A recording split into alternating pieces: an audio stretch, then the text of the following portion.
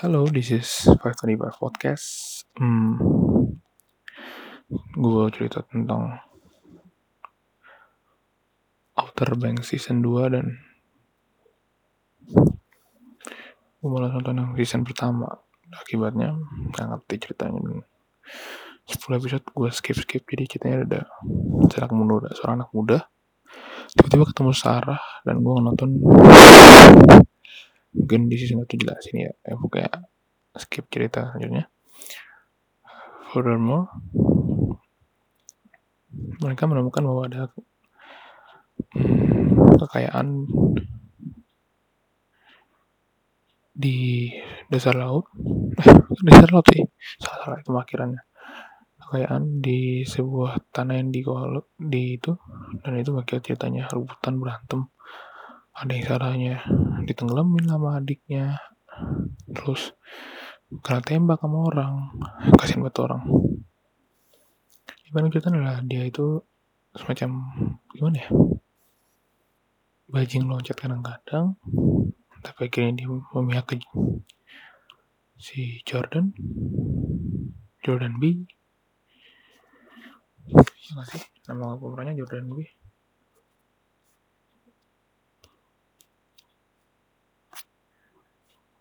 Iya, nama pemerannya Jhon B. Sial.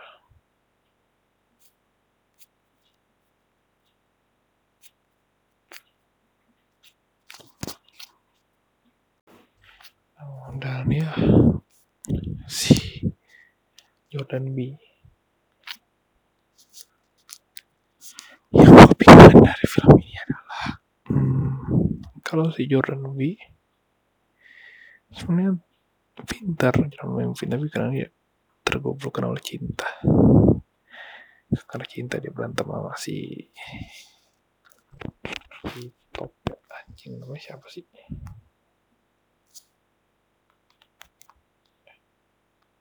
Coba ya di searching dulu.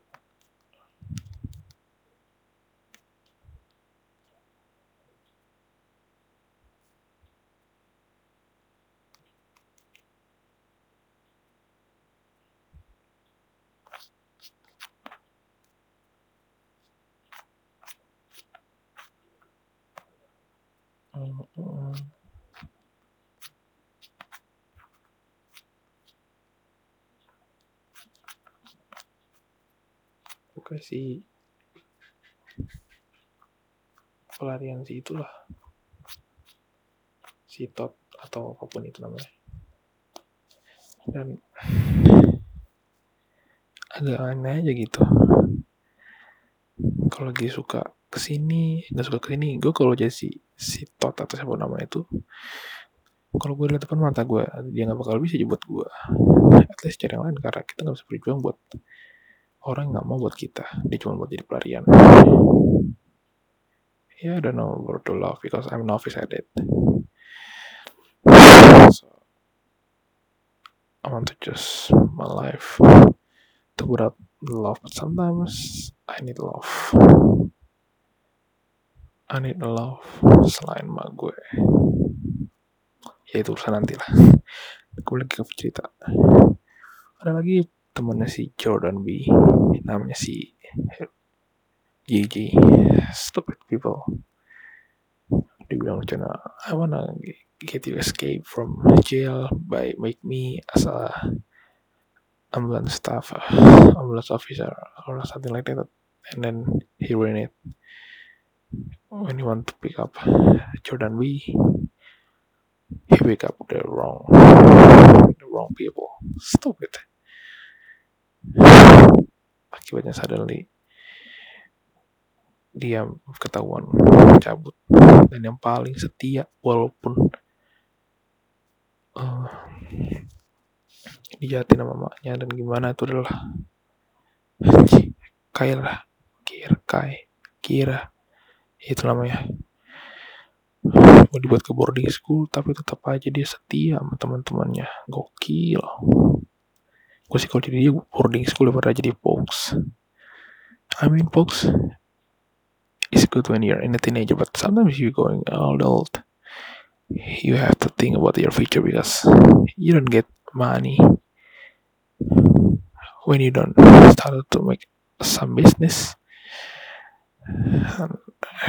buka usaha atau kerja, memang kehidupan future bagus, tapi lu mikir lu itu bukan di zaman bersejarah, man. Ya, hidup kapitalis gini sih ya, tapi ya mikir lah realistis. Kalau gue sih jadi kayak gitu, tapi dia aktor film, dia milih buat jadi box, kayak serah dia sih. Dan habis itu ada satu teman yang menurutku paling pintar tapi kadang-kadang konyol, karena si JJ temennya si tolol ini itu adalah Pop. I think he's the genius one. Dan yang paling kocak sih ketika dia ngedakin tangki jedar, what the fuck. Tapi itu adalah semacam distract buat orang, kayak semacam magnet ke semua orang ke situ, dan dia bisa ngajak temannya untuk masuk ke peti kemas dan sembunyi. Itu sih yang paling konyol sih, si adiknya si Sarah. Jadi Sarah kan nama saudara gue. Sarah itu kan kayak anak pertama dari bapak Buat, si penjahat. Dia itu sama egois dan serakah kayak bapaknya. Pantesan si Sarah cabut pengen jadi fokus bersama Jhon B, si kekasih yang kadang-kadang menangkap temen, partner in crime, musuhan pernah, bahkan jadi istri. Aneh sih. Dan pernah hampir mau ngecelakain mak istrinya, kakaknya mak si Sarah, si Rafe ini. Kalau nggak dibantu sama si Todd, metode top ya, nggak tahu gue, bisa mati. Tapi untungnya enggak. Stupid. Emang orang-orang Amerika kadang-kadang goblok juga kayak Indonesia. Nah, akibatnya di sama plate-nya ya, dan di sini lah actionnya, blablir rebutan sana sini, pukul sana sini, berantem. Sebenarnya tuh si crossnya di akhir cerita kan udah mau jatuh, tiba-tiba diangkat. Sedih sih gue kalau jadi si Pop, kan kata Pop yang keluarga Pop ini yang kayak the hair alit warisnya si pendeta ini, pendeta tapi dia bilang lagi masih keluarga What, sedih banget. Jadi ya menurut gue akan ada cerita season 3 di mana si pihak Ghibli, sang merchant, ketemu dengan satu bapak yang katanya